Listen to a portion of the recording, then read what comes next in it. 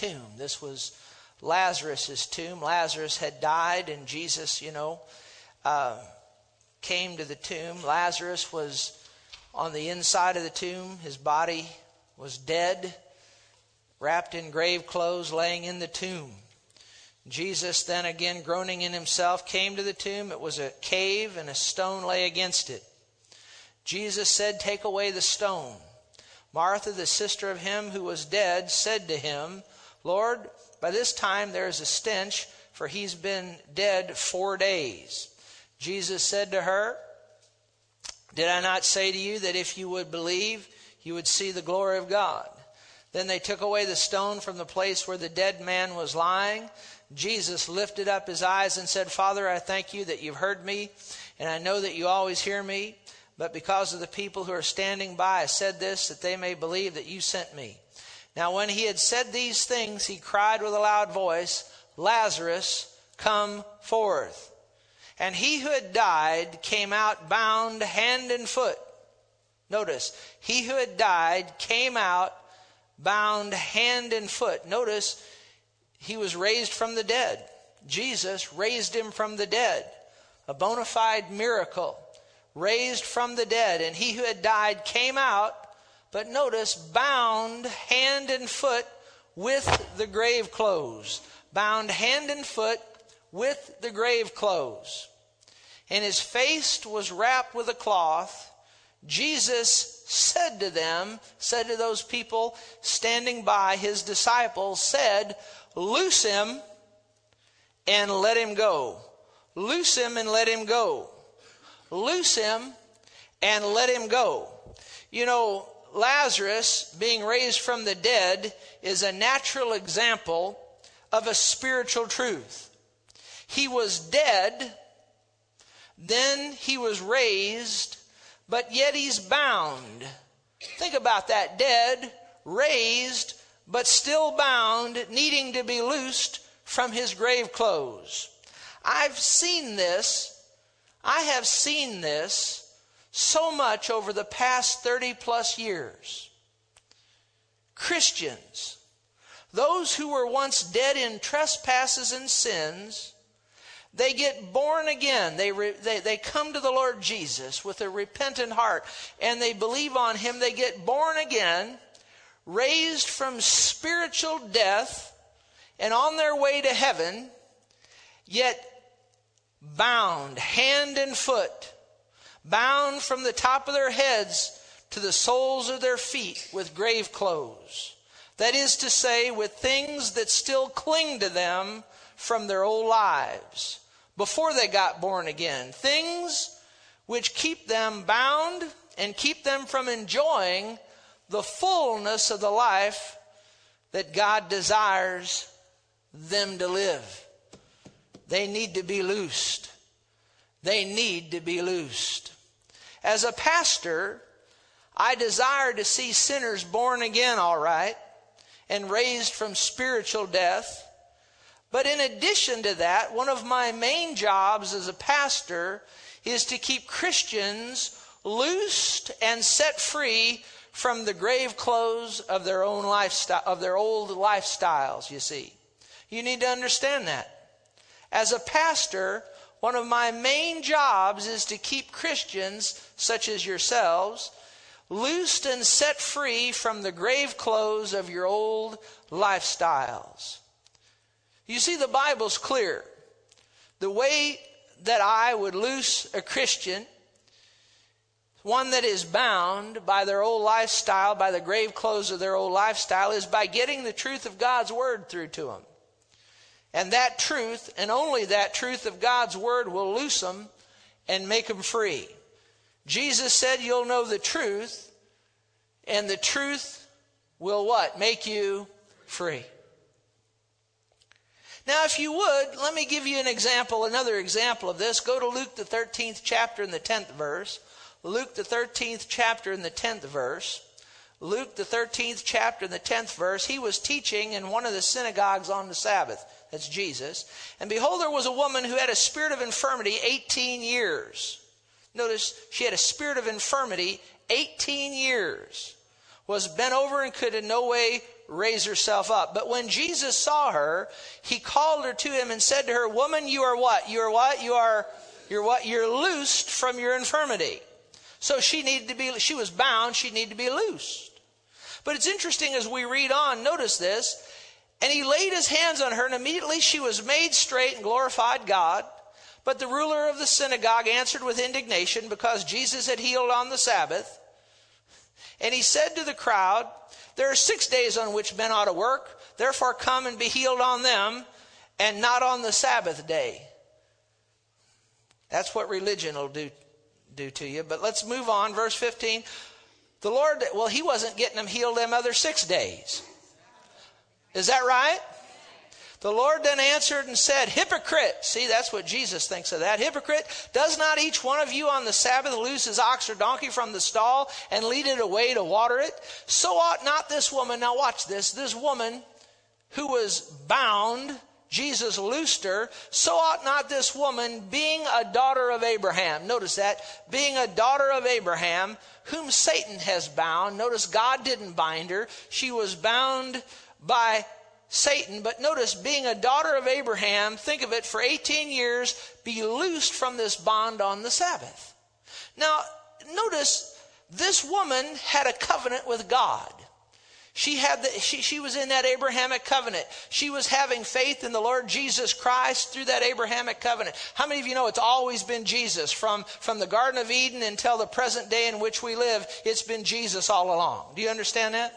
God preached the gospel of the Lord Jesus Christ to Adam and Eve in the garden when he talked about the one that would come, that would crush the serpent's head. He was talking about Jesus. Abraham, he preached Jesus. He preached the gospel, Jesus is the central point of the gospel. Moses, and the prophets, they all preached Jesus. Every last one of them preached Jesus. You can't miss hell and make heaven apart from Jesus. You understand that? And so this Abrahamic covenant, Jesus stands at the center of that Abrahamic covenant. This woman had a covenant. She was a daughter of Abraham. Jesus called her a daughter of Abraham. She had a covenant with God. Think about it. She's going to make heaven. This woman's going to miss hell and make heaven because she has a covenant with God. But notice she's bound. Real loud, say she's bound. Yeah, she's bound. On her way to heaven, but bound. On her way to heaven, but bound. Bound by sickness and disease. And Jesus, what did he do? He loosed her, didn't he? Didn't he loose her? And this is a perfect example of what I'm talking about here today. People who have come to the Lord Jesus. They're born again, all right. Their eternal security they have eternal security through the Lord Jesus Christ. Them going to heaven, that's not the issue. How many of you know God wants you to live an abundant life here upon the earth? You know what I mean by that? And have peace and joy and all of that here upon the earth, not just go to heaven. Is that right? And I will say with undeniably, the vast majority of Christians that I've met over the many years have been bound in some way or another by the grave clothes of their old lifestyle, including at times myself. And God wants us to be loosed. Real loud, say, be loosed. Yeah. Is it possible for somebody to have a covenant with God? We live in the new covenant. Is it possible to have a covenant with God? And you're going to miss hell and make heaven, but yet you live your life bound. Sure, happens all the time. Most Christians live their lives bound by the grave clothes of their old life. You see, let's talk about sickness and disease. Do you know that and I've met so many folks, met so many of them over the years, Christians now. They're born again, they're going to heaven, but yet they live bound by sickness and disease, just like this lady we just talked about. God doesn't want you bound by sickness and disease. I said he doesn't want you bound by sickness and disease. Satan is the one that'll put sickness and disease upon you. It doesn't come from God. You understand that. But yet I've seen so many Christians, they live their lives bound by sickness and disease. One reason that Christians are bound by sickness and disease, now they believe on the Lord Jesus Christ all right. They're going to go to heaven all right, but they've been taught wrong concerning the healing of God and the healing power of God and the will of God. Do you know there's a lot of Christians that think it's God's will for them to be sick? Did you know that? I said there's a lot of Christians that they think that they really do. They think that they're sick for the glory of God. They think that God's going to get some kind of glory out of their sickness. How many of you know God doesn't get any glory out of any sickness or disease? You understand that? But you see, if you notice in Matthew 15 verse 6,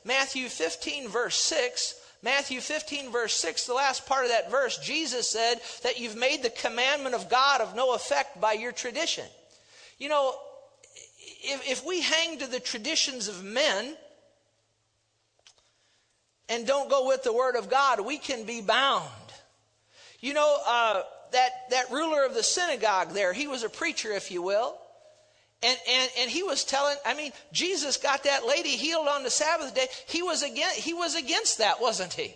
6 days, come on the other 6 days. See, those kind of people will, and it happens all the time. You got preachers and pulpits and different things. They'll stand and they'll actually tell you that it's God's will for you to be sick, or they'll tell you the healing power of God's passed away, or they'll tell you that God's not in the healing business anymore, and all of that stuff. You understand that? And people will listen to that and they'll buy into that. And so they'll live their entire life down here on the earth, bound by sickness and disease. They'll die one day, go to heaven, but they've suffered sickness and disease down here upon the earth. And they were out of the will of God the whole time they were suffering. It wasn't God's will for them to be sick. Can you say amen? And one of my jobs is, what did Jesus say? He said, loose him. Real loud, say, loose him. Yeah, loose him, and then say, let him go. Yeah, we got to loose people and let them go. Loose people and let them go, you see. And one way you do that is you'll know the truth, and the truth will what? Make you free. You know, just on the subject of healing, you can go into the Bible if you're here and you think it's God's will for you to be sick. Well, look at the original creation. Was there sickness and disease in the original creation? That's the will of God for all time, for all man. You don't see sickness and disease in the original creation in the Garden of Eden. You don't see it. You don't see sickness and disease until after the fall of man, until after man has sinned. Sickness and disease is the foul offspring of its father, the devil, and its mother, sin. Do you understand that? Never the will of God. Never the will of God. You understand that? Jesus said, pray that God's will be done on earth as it is in heaven.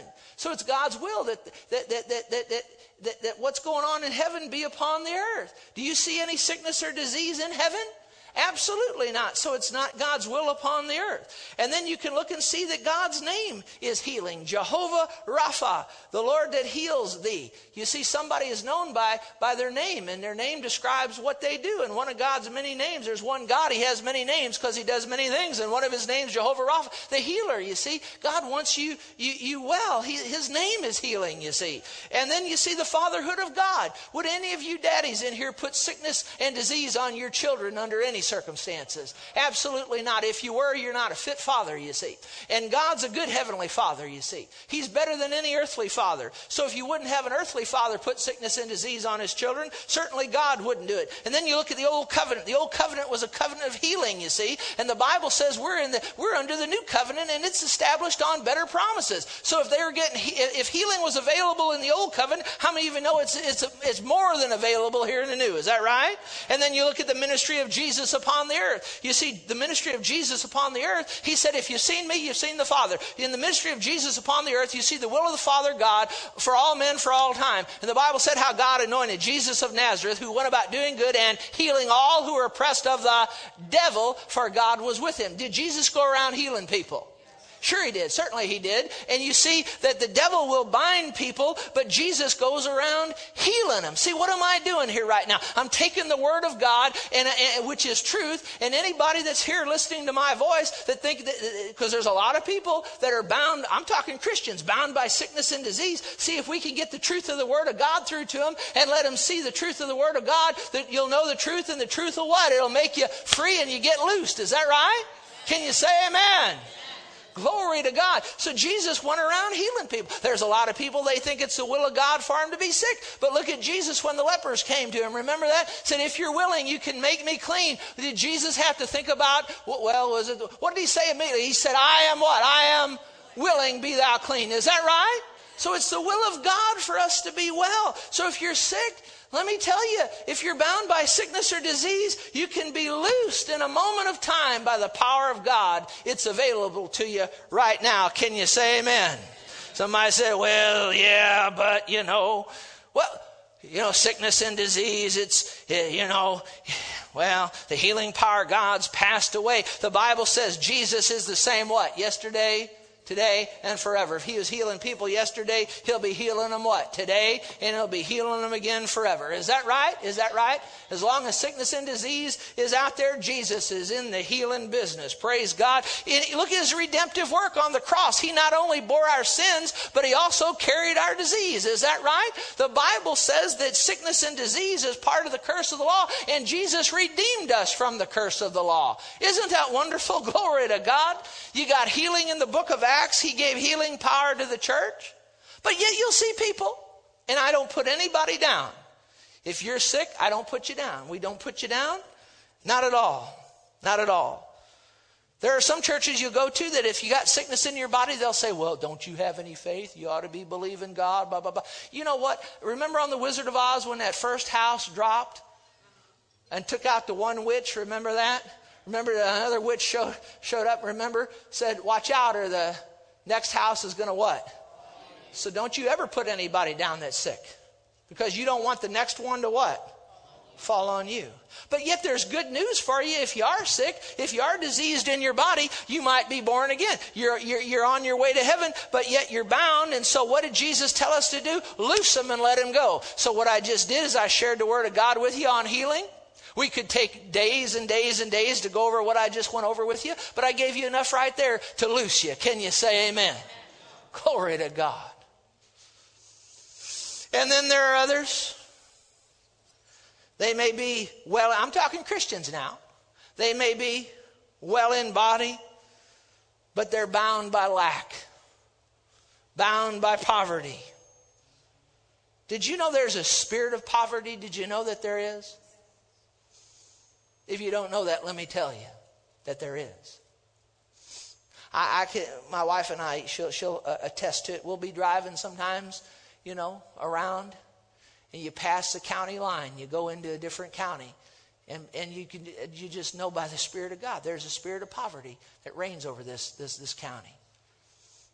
Do you understand that? And then you have so many Christians. They're saved people. But they think that God wants them broke, busted, and disgusted. And they're bound by a spirit of poverty. They've been taught that my grandpa never had anything, my daddy never had anything, so I can't ever have anything. They're bound. They're bound in poverty. They're bound in lack. Barely making it from one paycheck to the next. Did you hear me? Did you know that's bondage when you're just barely making it from one paycheck to the next? You know what? That's a horrible bondage. That's a horrible. I didn't say it was sin. I said it was bondage. What if the refrigerator goes out? Now what you going to do? I said it's poverty. There's nothing good about poverty.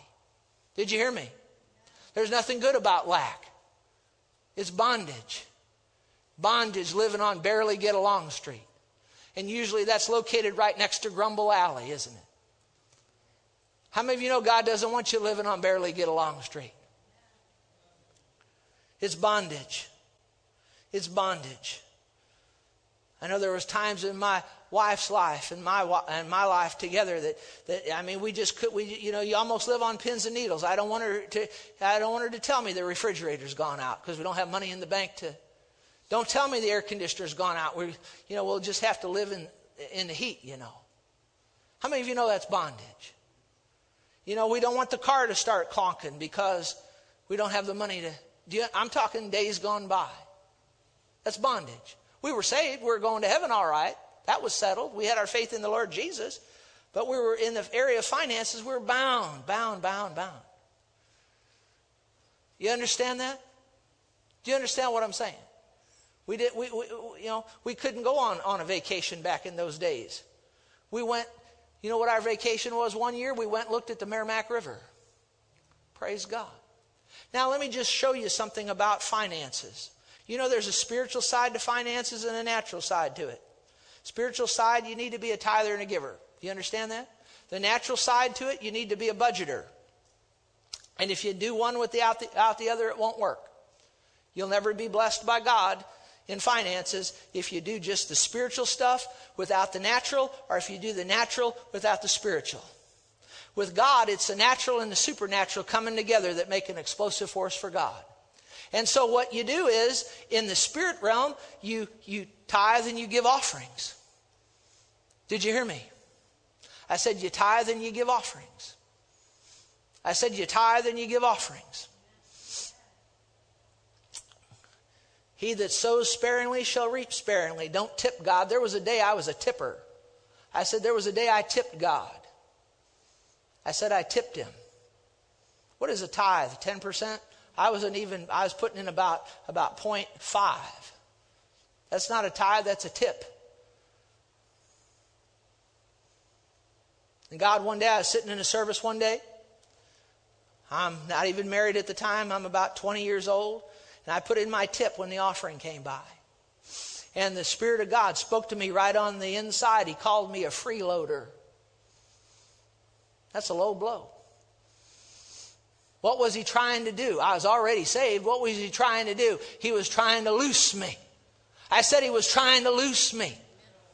God's big enough. He wants to call me a freeloader. He can. Now, if you do it, I might slap you, but...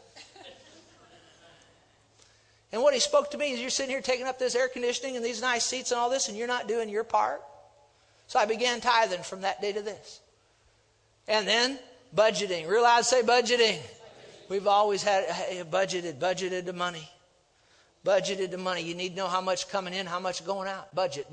That's not a dirty word. It's a word of blessing. It's all budgetings, all through the Bible, all through the book of Proverbs. The book of Proverbs is a book of budgeting. If you want to find true prosperity, you'll find it, at least in part, in the book of Proverbs. Budget. Consider the ant, you sluggard. Remember that? How the ant gathers and stores up, you know. And you see God talks about these principles. And so we got the spiritual and the natural going together. Now all these years later, we're not living on barely get along street anymore. Can you say amen? But see, God needed to get the truth of the word to us to loose us from that bondage of lack. Do you understand that? And there's so many Christians that are bound by lack, barely making it, that's a bondage, you see. But I've got good news for you. If you'll be faithful to God and you'll be a tither and a giver and a budgeter. Now, it won't happen overnight. It'll take some time, but in the process of time, you'll move out of the land of lack into the land of even, and eventually you'll come out of the land of even over into the land of prosperity. Can you say amen? And then, you know the devil wants you bound, and he don't mind which ditch you're bound in. How many of you know the devil wants you in the ditch? He doesn't care which side of the road it's on. I said the devil wants you in a ditch. He don't care which side of the road it's on. See, there's a ditch. I'm talking about finances right now and prosperity as it pertains to finances. There's a ditch on one side of the road where you think it's the will of God, where it's the will of God for you to be broke. Well, we've given you the truth on that. Doesn't the Bible say he takes pleasure at the prosperity of his servant? Is that right? Doesn't the Bible say that Jesus, part of what he did in his redemptive work, he became poor so that we might be what? Be rich. Now, see, you don't understand that word rich. You start thinking millionaire. That's not what that means. Say abundant supply. Abundant supply. That means more than enough. Enough if the refrigerator goes out, you can get it fixed. See, you understand that? But you see, you can get bound up on the ditch on the other side of the road. Where you hear preachers, I hear them say that, unless you got vast amounts of money, you're not in the will of God. Because one of the signs of true blessing of God is that you got, hundreds of thousands of dollars ahead. That's a false teaching. You can be bound by that as well. There's a lot of people that are bound because Christians now, they think that because they don't have a Mercedes Benz, or they don't have a Rolex watch, or they don't have a this, that, or the other, that they're out of the will of God. How many of you know that has nothing to do whether or not you're in the will of God or not? And those folk in that side of the road, they're bound by the Spirit of God showed it to me, a haughty spirit of what I call prosperity. Standing up talking about, they got this watch and this car and this house and this, that, and the other, and make people think that unless they have that. Folks, those people are just as bound with $1 million in the bank as the people over here are bound in debt. Did you know you can be just as bound over here with $1 million in the bank, thinking that the blessing of God is on you because you got a whole bunch of money in this or that? How many of you know just because you got a bunch of money? I mean, there's some millionaires, billionaires in the world. They're not saved. How many of you know they're not rich? I said they're not rich. I said they're not rich. You can have $1 billion in the bank, but if you're on your way to hell, you're not rich. Is that right? But I'm talking about Christians now, people that are on their way to heaven. Some of them are bound up over here. They got nothing. They're bound, and they think it's the will of God for them to have nothing. They're bound. And then you got other people over here on this side of the road, and they got millions of dollars and this, and they're just as bound as the people over there. And really, their God, their idol is money. How many of you know we ought to talk more about Jesus than money? Is that right? Let's don't be bound. Let's don't be bound on either ditch, but let's stay in the middle of the road, and let's be tithers and givers, and let's budget, and let's walk in the blessing of God. Can you say amen? And we can go on with this. There's others bound by fear. This is an area where I struggle with yet to this day, and my wife will attest to it. That fear of this, fear of that, fear. I mean, even to the point sometimes the phone will ring, and fear. Romans 8:15 says, you did not notice this, Romans 8:15, you did not receive, now watch this, you did not receive the spirit of bondage again to fear. You did not receive the spirit. How many of you know fear is a bondage? The Bible says fear has torment. And you see, when we were sinners, and before we were saved, we have reason to fear. There's reason to fear. There's reason to fear. Did you know the ultimate fear is the fear of death, isn't it? And if you're not saved, if you don't know Jesus, you ought to be afraid of death because hell awaits. But if you know Jesus, if you're born again, there's nothing to be afraid of in death. Is that right? And living in our everyday life as we go through our daily life. One thing that I fear is fear of bad news. I'm just being honest with you. I don't. Can anybody relate to me? I don't want to hear bad news. I don't want to hear bad news. I just almost to the, and you know what? And my wife will tell you, when I'm in those things, it's like I'm a different person. It's not like I'm the person standing up here under the anointing. It's not fun to see. How many real loud say bondage? Yeah, but you see, God wants us loose. Real loud say loosed. He wants us loosed. Did you hear me? God has not given us a spirit of fear, but of power and of love and of a sound mind. But you see, this area I struggle in, and Dale will even tell you, because he sees me sometimes, and it's a bondage. It's a bondage. But it's grave clothes of the old life. How many of you know fear is grave clothes of the old life? It's not going to do any good for me to stand up here and make you think that I don't have any of these issues and things. Then I'm not real. Then I'm a hypocrite. Listen, I struggle with some of this too. It's so easy to get bound by the grave clothes of the old life, you see. But we need to keep ourselves loosed from that by the Word of God. What does the Word say? He's not given us a spirit of fear, but of what? Power and of love and of a sound mind. And then others are bound by old habits of the flesh. You know, Galatians 5:1 says this, "Stand fast, therefore, in the liberty by which Christ has made us free, and do not be entangled again with a yoke of" what? Bondage. Probably of all of the different areas where I see Christians struggle with and they get bound up with the grave clothes of the old lifestyle is what I'm going to say in the next five minutes or so. Notice he says, "Stand fast, therefore, in the liberty by which Christ has made us free. And do not be" what? Entangled again.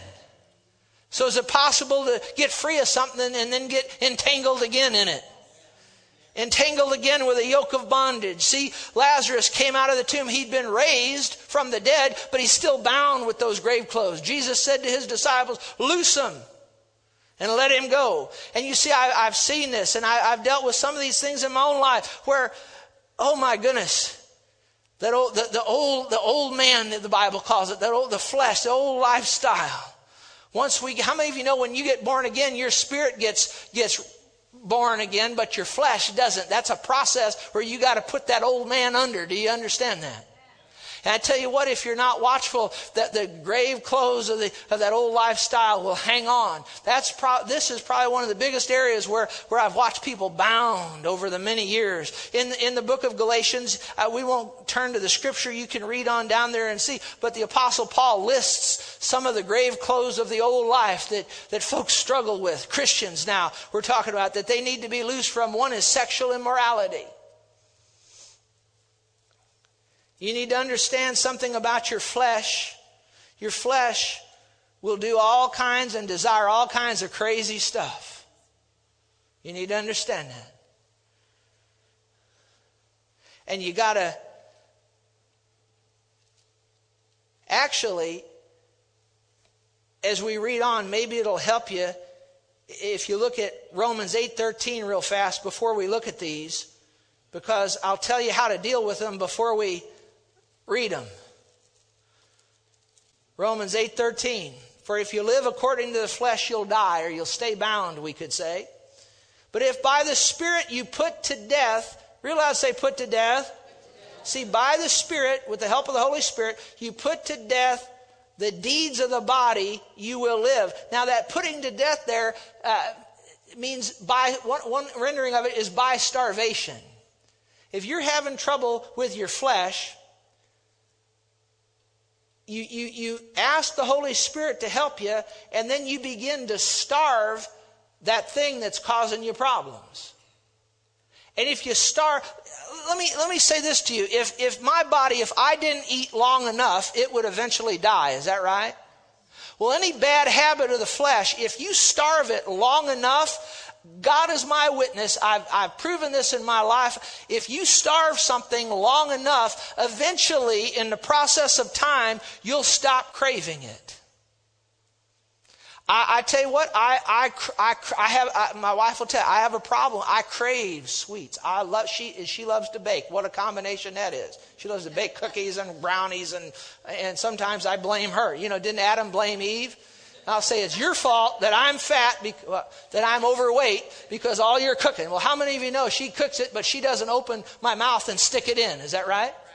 But now since September the 10th, it's been, about a month, I haven't eaten any. I had a fork full of old birthday cake. But since September the 10th to right now, I've eaten virtually no sweets. And you know, I'm just now, the last couple of days, because I've starved it now, I've starved the sweets for the last month. I'm at the point now where you put cookies up here, you put cake up here, you know, and I can walk away from it because and with every day that goes by, it's easier, because what am I doing? I'm starving it. Now, there's times, I'll tell you the God's honest truth, out there, like Judy, she makes those good sweets out there. And I'll go out after a Sunday and I'll make, you know, I'm like an alcoholic. I'm telling you, only I'm a foodaholic. I'm a sweetaholic. And I'll go up there and I'll eat a few, and when nobody else is looking, I'll stick some in my pocket, you know, or like a drunk will do, you know, they'll fill the glass and drink it. And when somebody's gone to the bathroom, they'll get another one and fill it up. So, you know what I'm talking about? So they don't think anybody knows they're drinking more than what they should. Well, I'm that way with sweets, man. And I've learned how to cut the cake so that, or cut the pie or whatever, so I sliver off on either side so she doesn't know. She knows, but I'm telling you, folks, this thing, it's bondage. It's to the point where I crave it. It's killing me. Do you understand that? Cholesterol and etc. Did you hear what I just said? But wouldn't it be nice if we could have you up here, I lay hands on you, or you could gather around me and pray for me, lay hands on me, and abracadabra, the power of God would hit me and all that would leave? It doesn't work that way. There's only one way to get victory, like over the sweets. You can pray for me all you want. You might be able to pray that God would help strengthen me, but ultimately I'm going to have to just wire my mouth shut and not eat any of that stuff. Do you understand what I'm talking about? And the same thing is true, sexual immorality, the Bible talks about. Hatred. How many of you know the flesh sometimes wants to hate people? But it's on purpose. Sometimes you just grab on and say, I am going to love these people, even though they deserve to be hated.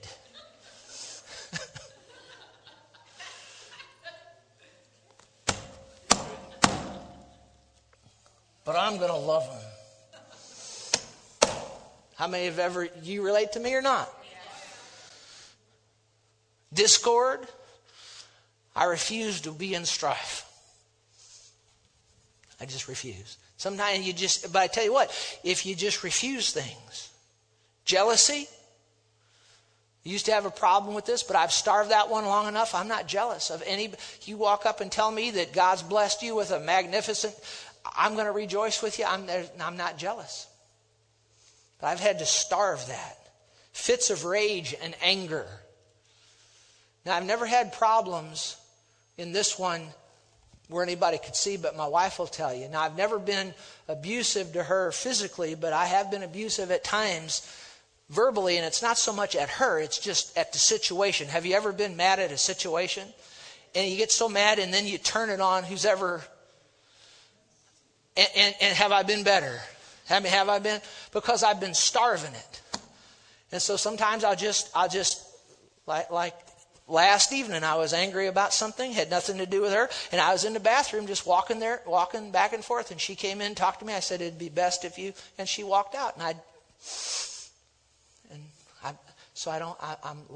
doing it less and less and less. I'm starving it. I said, I'm starving it. Selfish ambition, my way.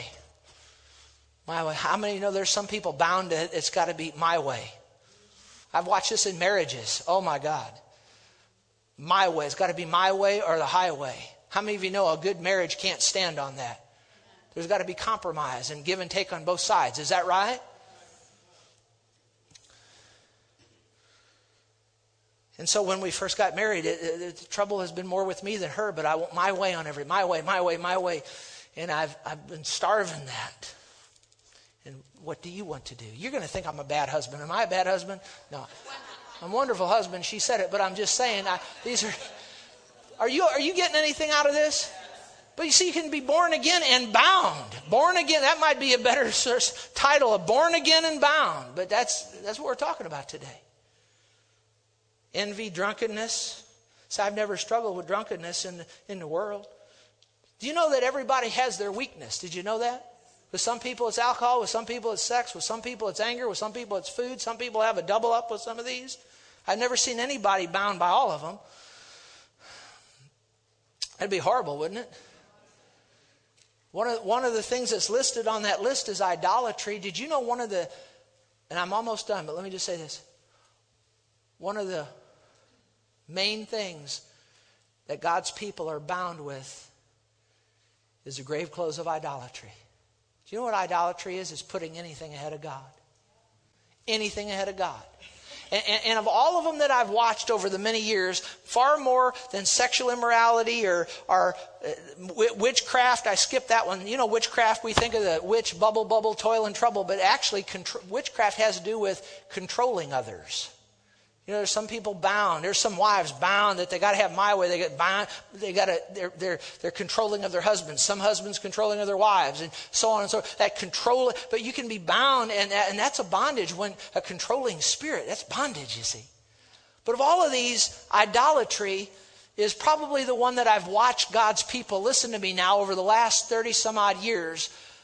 This is probably the one that stands at the head of the list above sickness, above disease, above poverty, above all this. This one stands at the top of the list of what I see God's people bound by more than anything else. It's idolatry.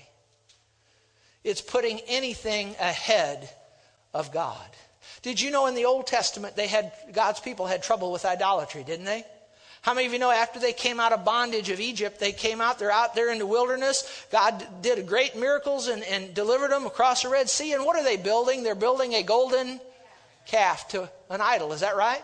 And you see idolatry all through God's people, and God warns about it, warns about it, warns about it, warns about it. And you know, one of the things the Apostle John said, he said, my little children, he said, and you can read this over in his epistles, he said, my little children, keep yourself from idols. See, when we say idols, people are thinking about, us building a golden calf and bowing down. No, anything that you put ahead of God is an idol. And one of the things that I like the least about my job, my calling as a pastor, probably one of the top things that I just don't like about it, is that I have to stand here at times and I have to I have to meddle with people's idols. Because you know that there are Christians, I'm talking Christians now, that they'll fight you to keep the grave clothes of idolatry. They'll fight you to keep, as a pastor, they get mad at me, they're angry with me, and all I'm trying to do is loose them. Because as long as you have idolatry, as long as that's in your life, as long as you have anything there that's more important to you than God, you're in idolatry and you're bound. Did you hear what I just said? I've watched people, they put their husband ahead of God. They put their wife ahead of God. They put their children ahead of God. How many of you know God wants you to love your children? How many of you know He does? But He doesn't want your children to be more important to you than He is. Is that right? I mean, your children ought to be more important to you than me or this building, but your children shouldn't be more important to you than God. But you have to stand here sometimes, and you have to warn people about things that sometimes a person, their job is more important to them than God. And the list goes on. Probably one of the biggest things and this one here is just, this has caused me so much problems over the years, but as a man of God, I got to stand here and do it, is that when people put sporting events ahead of God. Oh, did you hear the hush? Yesterday afternoon, I watched that Cardinal game. Man, wasn't it a good game? Man, wasn't it good? I mean, it was good. I'm all for the Cardinals. I've lived in St. Louis all my life. I'm all for the Cardinals. Man, I'm all for them. I said I'm all for them. Great pitching. It's all good. I watched it. It was wonderful. I wasn't at the game. I put it on pause on my DVR, went up and ate my vegetables that my wife made for me. Praise God. Glory to God. And then I went down and finished it. So I enjoy that. There's nothing wrong with enjoying it. But here's where the issue comes in. Is when I see the sinners down there, I expect them to do that. That they're going to be, right? And I see the Christians down there with the towel. That's great. But shouldn't you be more, I'm not saying anybody in here isn't, I'm just saying generally who's ever listening. Shouldn't we be as excited about Jesus and more than we are any sporting event? The Cardinals are going to play in Los Angeles again tomorrow. I plan on watching it. But I tell you what, there's somebody I love more than the Cardinals, and it's Jesus. There's somebody I love more than the Rams, and that's Jesus. Years ago, the power of God came on me when the Rams were headed for the Super Bowl, and the Spirit of God said, tell the people that a lamb died. Because I saw in the Spirit, I saw Christians in this city more excited about the Rams' ascendance to glory than they were about the crucifixion of the Lord Jesus and death, burial, and resurrection. And I stood and I stepped on people's idols. I tell you, people will fight you. They'll fight you to keep the grave clothes of idolatry. They'll fight you to keep it. And they're bound. But you know what? I have to stand under the anointing of God and loose people. Can you say amen? If you want to stay bound, that's your business. I said a lamb died on Calvary, not a ram. Oh my God. What was I doing? I was trying to loose people. Was I against the ram? No, I'm all for it. If you're sitting in your seat and you're nervous, you ought to be nervous. You're the person I'm trying to get loosed. Can you say amen? Am I against the Rams? No, watch them. I watch them. If they're on today, are they on? I'm going to go watch it this afternoon. But the Bible says I was glad when they said to me, let us go to the house of the Lord. I've watched people already. You said we're going to go to the ball game. Going to, you say, well, let's go to church. Now they're born again, all right, but guess what? They're what? They're what? They're what? They're what? They're what? What are they? They're bound. I mean, let's go to the ball game. Woohoo! Let's go, man. Let's go to church. Woohoo! Yeah, man. We ought to be more excited about church than we are about the ball game. Can you say amen? Can you say amen? Can you say amen? Are you all right? Oh, my God. And how do you do that? If you have trouble in that area, I'm not putting you down.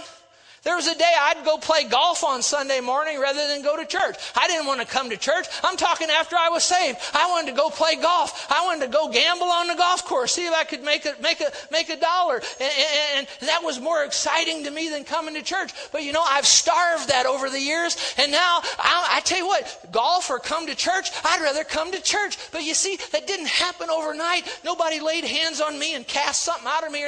I just had to get my priorities straight and say, yeah, hey, let's be excited about golf. Let's do that. But let's be far more excited about God and the things of God and getting people saved and help. Can you say amen? Glory to God. That's all I'm saying. You got to starve some of these things. Perhaps you're bound by an improper relationship. I know what it's like to be in a I don't mean a sexual one, I mean in a relationship. I'm thinking years ago, back into the early to mid 80s, there was a relationship I had. Oh my God, it was bondage. I was saved. I loved God, but this relationship, it bound me. But finally I got, some people you got to love them from a distance. I'm almost done, but listen to me. Isn't loving somebody from a distance better than hating them up close?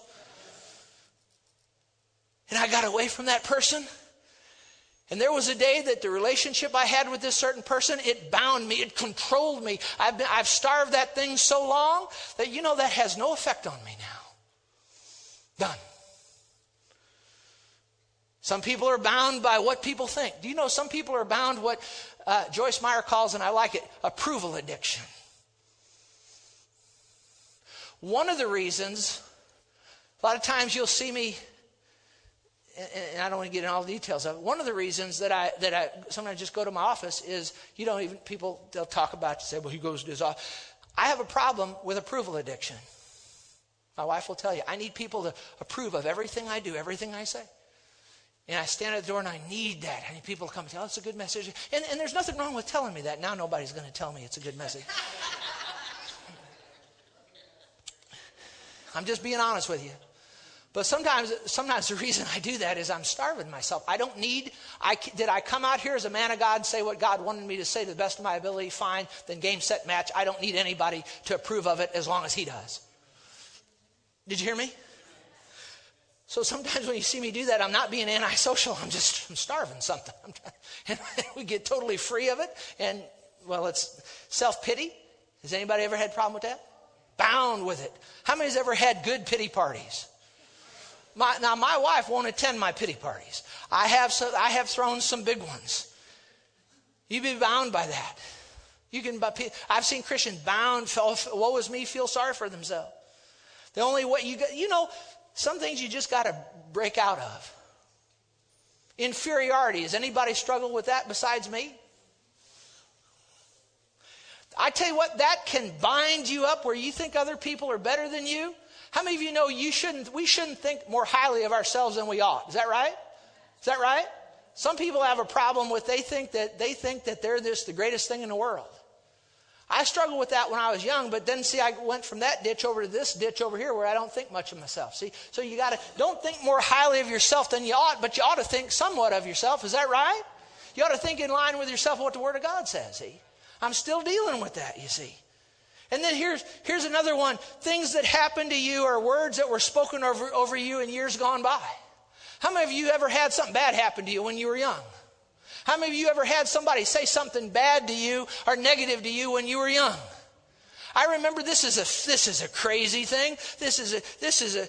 I need to hurry up. This is helping people. What are we doing? We're loosing people. We're loosing people. I said we're loosing people. Glory to God. Let me just give me a few more minutes to loose you. I had this woman, it's a friend of mine, when I was about 14 years old. We were bowling, and I came back, and this woman said, this is how I was 14, I'm 50, so you do the math. All those years ago, this woman said to me, she said, you know, you don't have, and she wasn't that good a bowler herself. She said, you know what, you're not a good bowler. You have no talent in it at all. Well, who died and left you, God, lady? But that got in my thinking. And God is my witness. There's times yet when I'll stand on that bowling alley, and guess what? I can hear those words. Now I've gotten to the point where, and I throw a strike, bless God. But you know, there's people been told when they were young that they were ugly or they were fat, or by their parents sometimes, or someone and you know what? Years come and go. They're Christians, but they're bound. They're bound in their thinking. They're bound. And you know what? My wife tells me, because the other day I said to her, I said, you know what? I stand on the bowling alley sometimes and I think about what that woman, she said, my goodness, Terry, you're 50 years old. You got a bigger ovation than I ever got. I got a good wife. My goodness, you're 50 years old. It's time to, there's some things, well, ask the church to pray for you on that. No, there's some things we just need to get over. Shake it off, get over it, get loose, and move on. Is that right? I'll close with this. A good preacher closes 4 or 5 times, so I'm on, 3, so we're almost done. I've seen Christians bound with depression. In one message, you're going to find out all my problems. But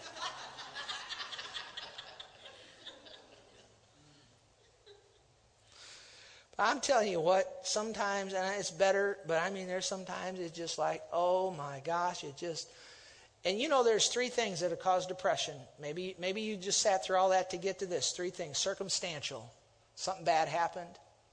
You lost a loved one. Second thing, chemical. Chemical imbalances can, and we're all for good hospitals, doctors, and medicines. If you can get a right balance of medicine, all for it, do it. And then the final thing is spiritual. Did you know there are spirits, what I call spirit of heaviness, and with me, it's not the circumstantial, it's not the chemical, but there's sometimes this is demonic stuff. It just will come. Yeah, but you're a pastor. The devil's trying to take me out. Do you understand? And there's certain times, particularly, sometimes you'll know it's a spiritual thing. Typically, if it's certain times of the day. One of the worst times is Saturday afternoons from about noon until the sun starts going down. See, that's not chemical, that's not circumstantial, that's spiritual. You got to stand against it. How do I get loose? Stand against it. I said stand against it. How do I stand against it? Know the word. The truth will what? Make you free. Is that right? And Jesus used his words to loose that woman. Is that right? He said, woman, thou art what? Thou art loosed.